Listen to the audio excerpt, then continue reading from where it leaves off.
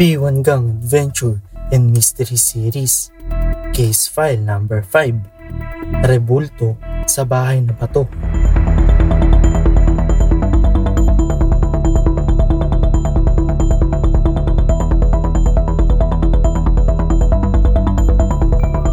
Kabanata Siyam, Mga Bakas ng Paa.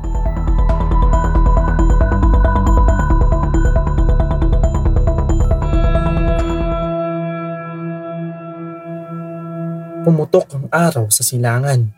Walang tigil ang pagtilaok ng manok sa kabilang bahay. Pero ang apat na makulit, wala na sa kanilang higaan. Kahit pasado 12:00 na nang dalawin sila ng antok, ay hindi sila napigilan sa pag-iimbestiga.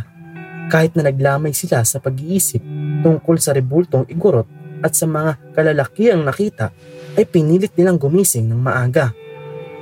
"Lolo Ambo! Itoy!" Tawag ni Gino habang kinakatok ang pintuan ng kwarto ng dalawa. Walang sumasagot mula sa loob. Ni wala silang naririnig na kaluskos. Naroon ang apat sa tapat ng kwarto ni na Lolo Ambo. Nais nilang makalabas ng bahay upang maimbestigahan agad ang pangpang. Doon sa pinagkakitaan nila sa mga mahiwagang lalaki. Kaya lang ay hindi sila makalabas ng bahay dahil sarado pa ang mga pinto.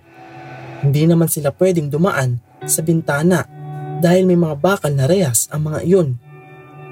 Si Lolo Ambo ang may tangan ng susi, kaya nila ginigising ang matanda. "Lakasan mo pa ang katok, kuya. Baka malalim silang matulog," payo ni Jo. "Ako na nga ang kakatok," sabi ni Boging na pupungas-pungas pa. Nililis ni Taba ang kanang manggas ng t-shirt at bumuelo ito bago itinodo ang pagkatok. Sumigaw pa kamo. "Lolo Ambo! Itoy! Hoy, gising!" Halos mapulundag sila sa gulat nang hindi nila inaasahan ang biglang pagsagot ni Lolo Ambo mula sa kanilang likuran. Sabay-sabay silang napapihit. "Ano ba yun, mga amang?" tanong nito na takang-taka. Gising na pala ang matanda. May hawak pa itong siyansi. Mukhang nagluluto ng almusal. At hindi lang iyon. Normal na uli ang itsura nito. Wala nang panyo sa ulo, bawang sa leeg, tabak at botelya ng holy water sa baywang. Umaga at maliwanag na asi. Wala nang kalaban. "Gising na pala kayo, Lolo," nahihiyang sabi ni Kiko. "Abay, oo. Maaga kaming matulog, kaya maaga rin kami magising. Nagugutom na ba kayo? Bayaan nyo't sandali na lang luto na ang almusal natin." "Kailangan ho ninyo ng tulong sa pagluluto?" Biglang nagising na sabi ni Boging. Titig na titig ito sa hawak na siyansi ng matanda. "Gusto ho sana naming lumabas muna sa bakuran bago mag-almusal," singit ni Gino bago makasagot ang matanda. "Mag-e-exercise lang ho kami," palusot ni Jo nang makitang muling nagtaka ang kaharap. "Di na kayo sa kusina dumaan. Bukas na ang pinto roon," turo ni Lolo Ambo. Sabay-sabay na tinungo nila ang kusina. Nauna si Lolo, nakasunod si Jo. Sina Gino at Kiko naman ay pinagitnaan si Boging. Hawak nila ito sa magkabilang braso dahil alam nilang baka biglang maupo sa pagkainan ng kaibigan kapag nakita ng pagkain. Pasimple muna sila nang makalabas ng bahay. Sandaling nag-deep breathing at nag-stretching. Tapos ay kunwaring nagja-jogging. Pero ang direksyon ng tinatakbo ay sa may pampang. "Dito, kuya," tawag ni Jo na nakaturo sa isang bahagi ng pampang na maraming bakas. Ito ang mga bakas ng paa at ng bangkang ginamit nila.